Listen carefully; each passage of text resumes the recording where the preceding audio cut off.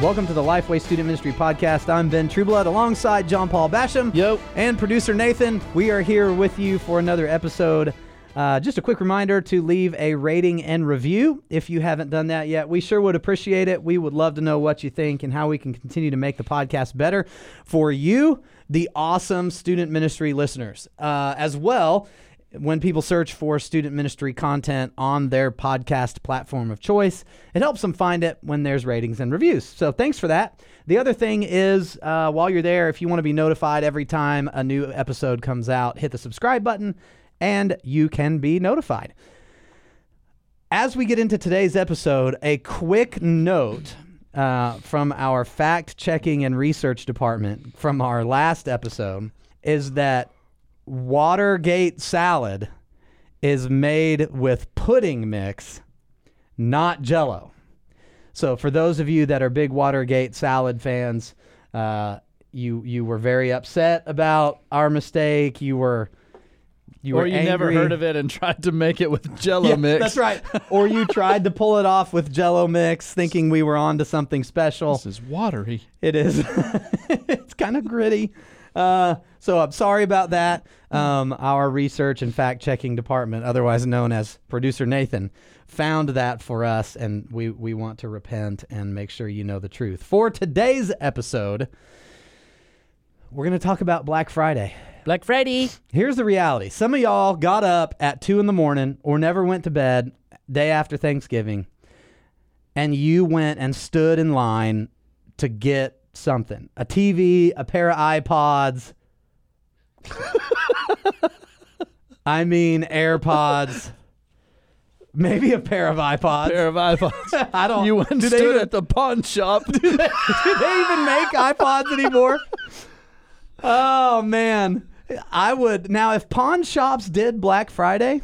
I'd go check it out. That'd be awesome. Sometimes you can find you a good second-hand deer rifle at a pawn shop. My first deer rifle ever, lever action 30-30, I got from a pawn shop. I like it. So, but the reality is some of y'all got up, you went and stood in line, you had a tent, you did something to go buy those AirPods or TV or some type of game system or a piece of furniture. You were out there. Have you ever done it? Have you ever gone and fought the Black Friday situation? I have. It's been some time. Yeah. It's been so long ago that I stood in line for a camcorder. That's how long it's been. Yeah. It's been that since the days of tape camcorders. Yeah. I love it. I've never done it. Never one time. I have stood in line in the middle of the night for the release of the World of Warcraft Burning Crusade expansion when it was still discs. So I stood outside of a game shop, but it wasn't Black Friday. I've never done the Black Friday thing. Have you stood outside for a phone? No.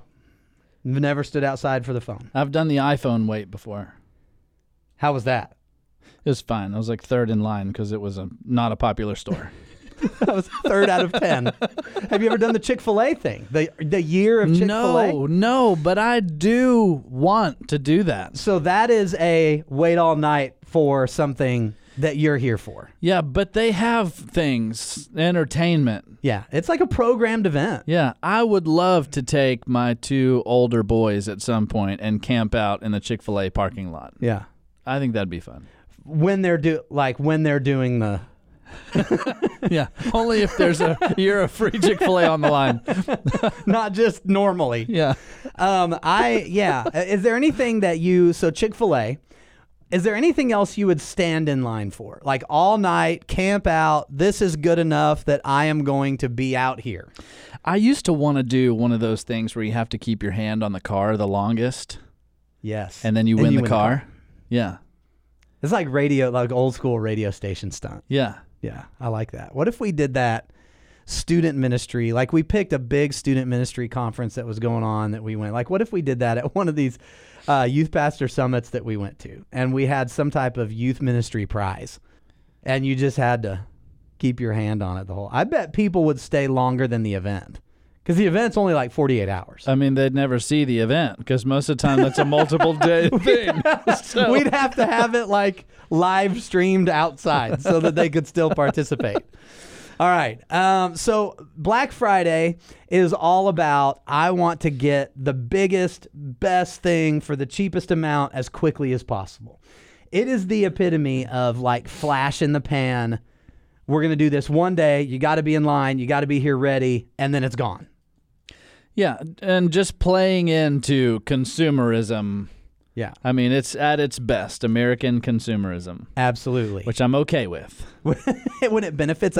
Here's one of the things about Black Friday. John Paul, I don't know if you, I did not know this. I don't know if you knew this or not. Producer Nathan was telling me yesterday, and every time Producer Nathan says something, you've got to wonder, like, is this absolutely true? You have to ask the question, is it true or are you making an assumption? Because he'll just say it with every bit of confidence. I love that, too. He's so confident. He just launches in. But he did the research on this, and this is actually a thing. Like, when you see these TVs that are on sale for, like, crazy amounts, they're Black Friday manufactured goods. Yes. They are not, like, they have less ports, or like there's something that makes them cheaper in manufacturing than the other TV. So it's not like you're getting that TV for that. It's a cheaper TV in general.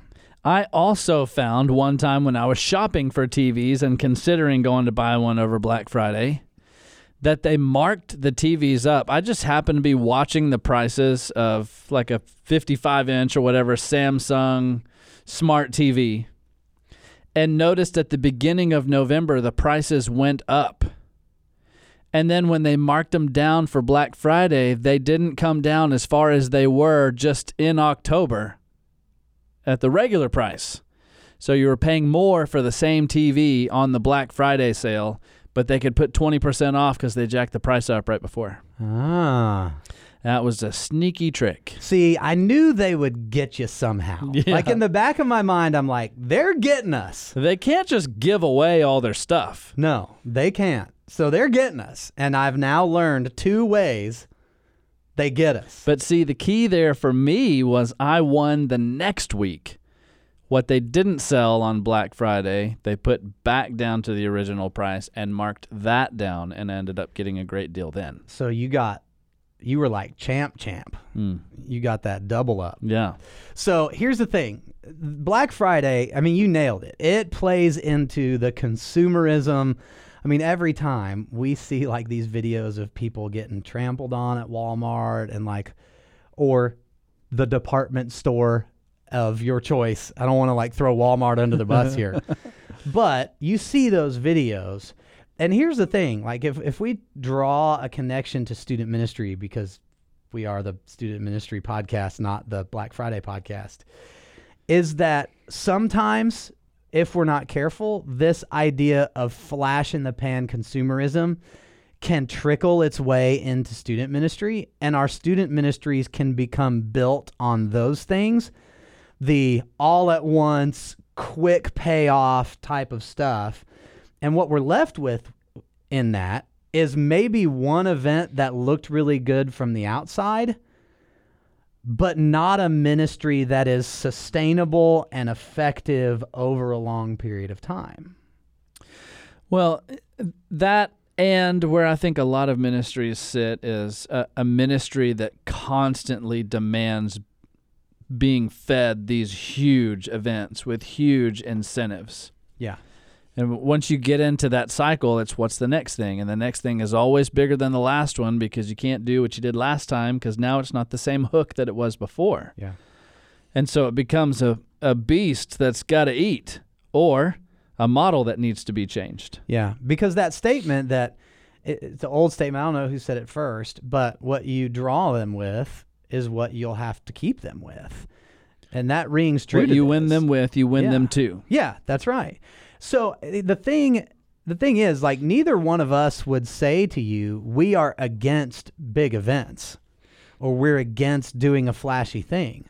But we are against, and we would recommend and encourage you to use those strategically, to have a system in place where that is one piece of what you're doing to get students plugged in further into your ministry, rather than relying on those things only to build and sustain a ministry, because you're going to run out of time and budget. And to be honest with you, people are just going to be fatigued by it after a while. The leaders that you need to pull it off are going to be fatigued. Your pastor's going to be fatigued. And the students are just going to, you can say free car only so many times before they're like, yeah, I've seen that before. Yeah, and that seems like, when you say free car and that getting stale, it seems like, man, surely a free car would never get stale. But I've seen that happen. Yeah. Literally with a car. Right. Where it's no longer as big a deal as it was. What I think, though, about these kind of things is that it's a good tool to have in your arsenal. But you need to decide where and when you're going to use that kind of event. How does it fit into an overall student ministry strategy? And that strategy has to be built on some kind of a mission, some kind of a direction that you have. And so if you have this mission of, let's just give the broad mission of making disciples, but all you ever do are these big, like you called it, flash in the pan, kind of, consumeristic sort of big prize giveaway, just everything is about drawing the crowd kind of event, then what you have is a significant mission drift from making disciples. And so if you want to combat against that mission drift, then that kind of an event has to have a very specific place. For example, like a top of the funnel introduction to your ministry, the big hook in the water that you've got 1 or 2 times a year to draw a ton of guests in. But then the following events aren't just the same thing, because those people that come and hopefully come back a second time because they had a great experience aren't going to grow by being given an opportunity to win another prize. Yeah. They're going to grow as you strategically move them down this funnel toward salvation and spiritual growth and sanctification. So strategically, where does that fit? And I would say when you hold those things back, it makes that kind of an event pop even more. It makes it even more exciting when you say, man, remember last year we did this thing, we haven't done it since then. We're going to do it big here. It's not like, oh yeah, we did that last month and the month before and the month before, and now my friends are tired of hearing about it. Yeah. Yeah, so don't be afraid of doing it. Don't be afraid of having a flash in the pan kind of thing. But that can't be all there is. So if we take the Hibachi restaurant as an example here. This is interesting, and I have no idea where you're headed. You've been to one of these. I have. They cook in front of you. It's the Japanese restaurant. I had one dude lose his grip on his spatula and hit my wife in the shoulder. You did? Yes. Spatula flew out. Flew out on a vacation to Mexico. Free meal? No. Oh. So instead of throwing the shrimp at you, he just threw the spatula. At least it wasn't the knife. That is a positive. Yeah. Anyway, sidetrack. Yeah. So with that, there's some presentation at the front, right? Yes. There is literally some flash in the pan. Mm-hmm. You've got the juggling of the knife and the spatula.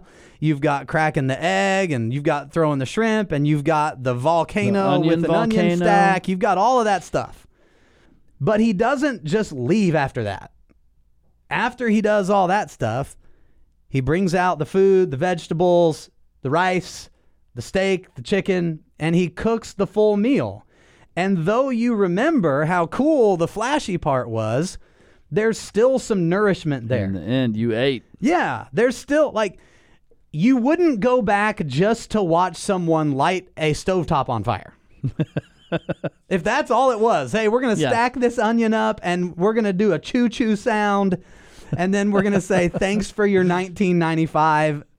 No one would go do that. Yeah. But it is part of the experience, but it leads you to something else. And I think if we can use the Japanese hibachi here, you've got to think through what the steak and chicken are for the ministry. Don't be afraid to trot the onion choo-choo out there. we want you to do those things. Like, we have things here at Lifeway Students that support you and resource you to do that stuff. But at the same time, that's not your ministry. And if it is, if that's all your ministry is, then it is something that lacks substance, and it's something that fails to truly move students through a pipeline of discipleship. And you're going to look, and here I think is one of the real dangers. I think a ministry based solely on flash in the pan, big events, and you live from big event to big event to big event, burns you out as a leader.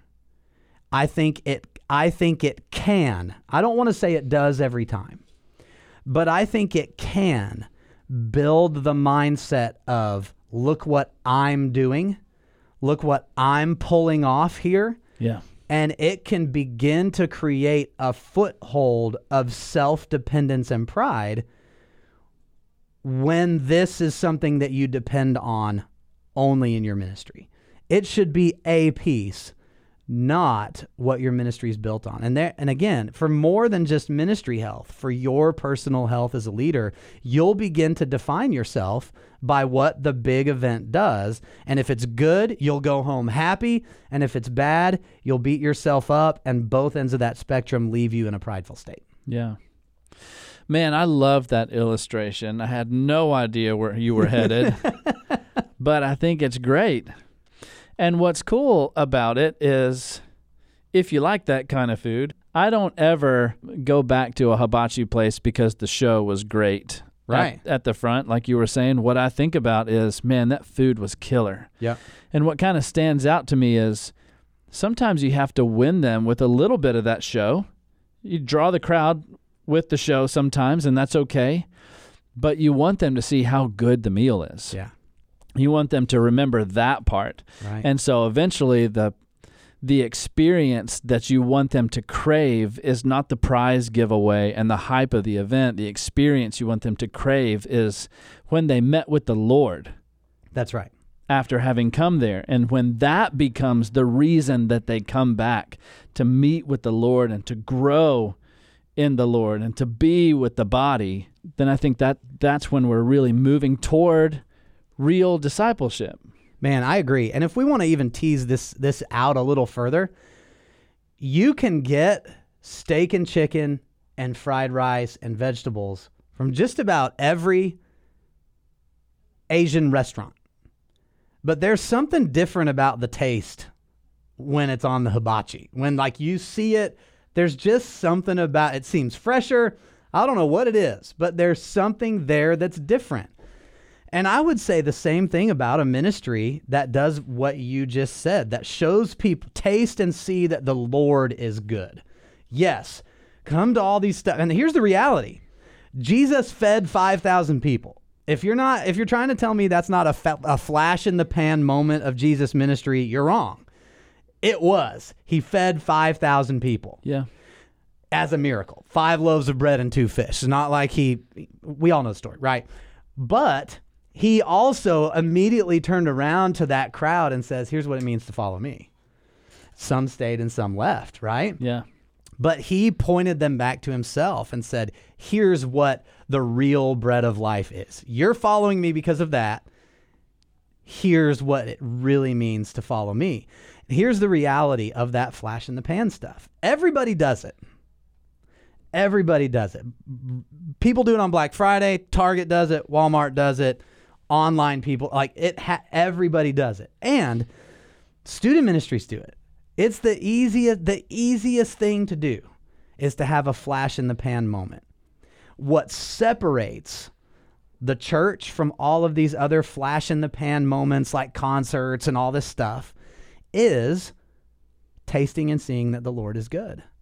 That is the real Holy Spirit driven hook that we have that nobody else has. And there are a lot of student ministries that continually roll out these events over and over and over and over. And a ministry that truly points their students to Jesus is maybe more rare than we think in this conversation. Yeah, and I mean, that just speaks to what we see in Scripture, that this walk with the Lord, that he invites us to is what is everlasting. When everything else in this world is fading away, is temporary, what the Lord offers is everlasting. Yeah. And that's what we have to lead them to. And it's easy to be tempted because of the results you can get from those kind of events. And because you have a desire as a student pastor to be relevant and to be, sometimes we want to just be the coolest student ministry in town. Yeah. It's easy to fall into wanting to stay there. But then we're only leading them to fleeting things still, and so if our ministries are leading to fleeting things and not what is everlasting, then we're missing the mark. And that's not to say if this is the mark of your ministry, don't walk away from this saying, man, I'm the world's worst. Right. You may have perfected the hook by now. And so if that's you and that's been a mark of your ministry and you've perfected the hook, great. Congratulations. Now lead those kids to something more. You've got them there. You have them coming. Don't miss this moment to strike while the iron's hot if you have them coming to things like this, but begin to think through what are the next steps. You got to take them beyond where they are. Yeah. And I think as you explain the strategy and philosophy behind, here's students and leaders and parents. Here's why we're doing this, and here's what we hope to see. Yes, this is going to be flashy. We're going to talk about it a lot. We're going to say invite. We're going to spend some money on it, but here's why. I think you find more buy-in when you link it to the mission, and it will even enhance that more than when your students just see themselves as a pawn in the chess game of getting more and more people to it. When they feel like it's their event as well and that they play a key role in executing that event so that it helps accomplish the mission, I think it pushes you further down the road and people saying, yeah, this is my ministry that I'm a part of as well. I want to get super practical for a moment too and just throw out a couple of thoughts. That as maybe you are interviewing at a place or you haven't had this conversation with your pastor or whatever this looks like. And here's a couple of ways to diagnose if you match going to a church, right? Because there are some churches by the leadership of the senior pastor that live from big event to big event and no substance in between. You don't have a lot of say in that because you're not the senior pastor. So if you find yourself at one of those places, then I think you can have a conversation that's respectful and loving and gracious, and we can talk about that further in another episode. But here's what I would say. If you're going to a new place, I think that is a conversation that you need to have with that pastor that's interviewing you. What is your philosophy of ministry around this idea? That way you don't find yourself in a mismatch of leadership and what you want to do and what the pastor wants to accomplish. We talk to a lot of guys that say, man, I just want to do ministry in a different way than what my pastor's wanting to do it. And a lot of times that happens when we on the front end don't say, hey, talk to me about this area of ministry. What would you like to see? What do you think in terms of student ministry when we talk about big events? And just talk through that. And the other part of that is as you're doing your internet research on the community and places to live when you're looking at a new church, or if it's your first church that you're going to, look at the church calendar. That will give you a lot of insight into this topic for that church. And if it is cram-packed with big stuff, then it gives you a basis to have a really good, healthy conversation with the pastor of that church on how those events are used and what the belief behind them is in the life of the church. So I just wanted to give a couple super practical conversation points about this idea in terms of finding a match with you and potential church opportunity. Yeah, I think that's really good. And it reminds me of something that our friend Dave McNeil says when he comes to teach at our Student Pastor Essentials conferences, that if you are in that place where you feel like there's a mismatch between you and your leadership, sometimes it's helpful to just step back for a second and remember, I said yes to this. Like, they didn't make you get on their staff. You went there wanting to be a part of that staff. Yeah. So sometimes it's good to just kind of step back and say, okay, I agreed to this. I felt the Lord leading me to this. Yep. So, Lord, help me remove the bitterness and anxiety that's in my heart and in my mind as I'm trying to sort all this out, and come back to that posture of, oh yeah, the Lord led me here. So now from that place, Lord, what do we do to move forward in conversation to sort it out? Yeah, and that, man, the opportunity that you have in that situation is to, again, in a gracious, loving way, maybe be an agent of change. Yeah. And that's a good lead up moment. Again, undergirded with respect and all, and it might be a slow process, but if you are listening to this, or if you just find yourself in a place not related to this topic, but you're just saying, am I a fit here? Maybe the point there is not that you leave and find a place that you are a fit, but that there are some things that God uniquely gifted you to do and put you in that place to help that church take some steps in that direction with you as a part of it, as you lead up and lead laterally the people around you. Yeah, that's good. That sounds like a great place to wrap it up. This has been another episode of the Lifeway Student Ministry Podcast. We will see you next time.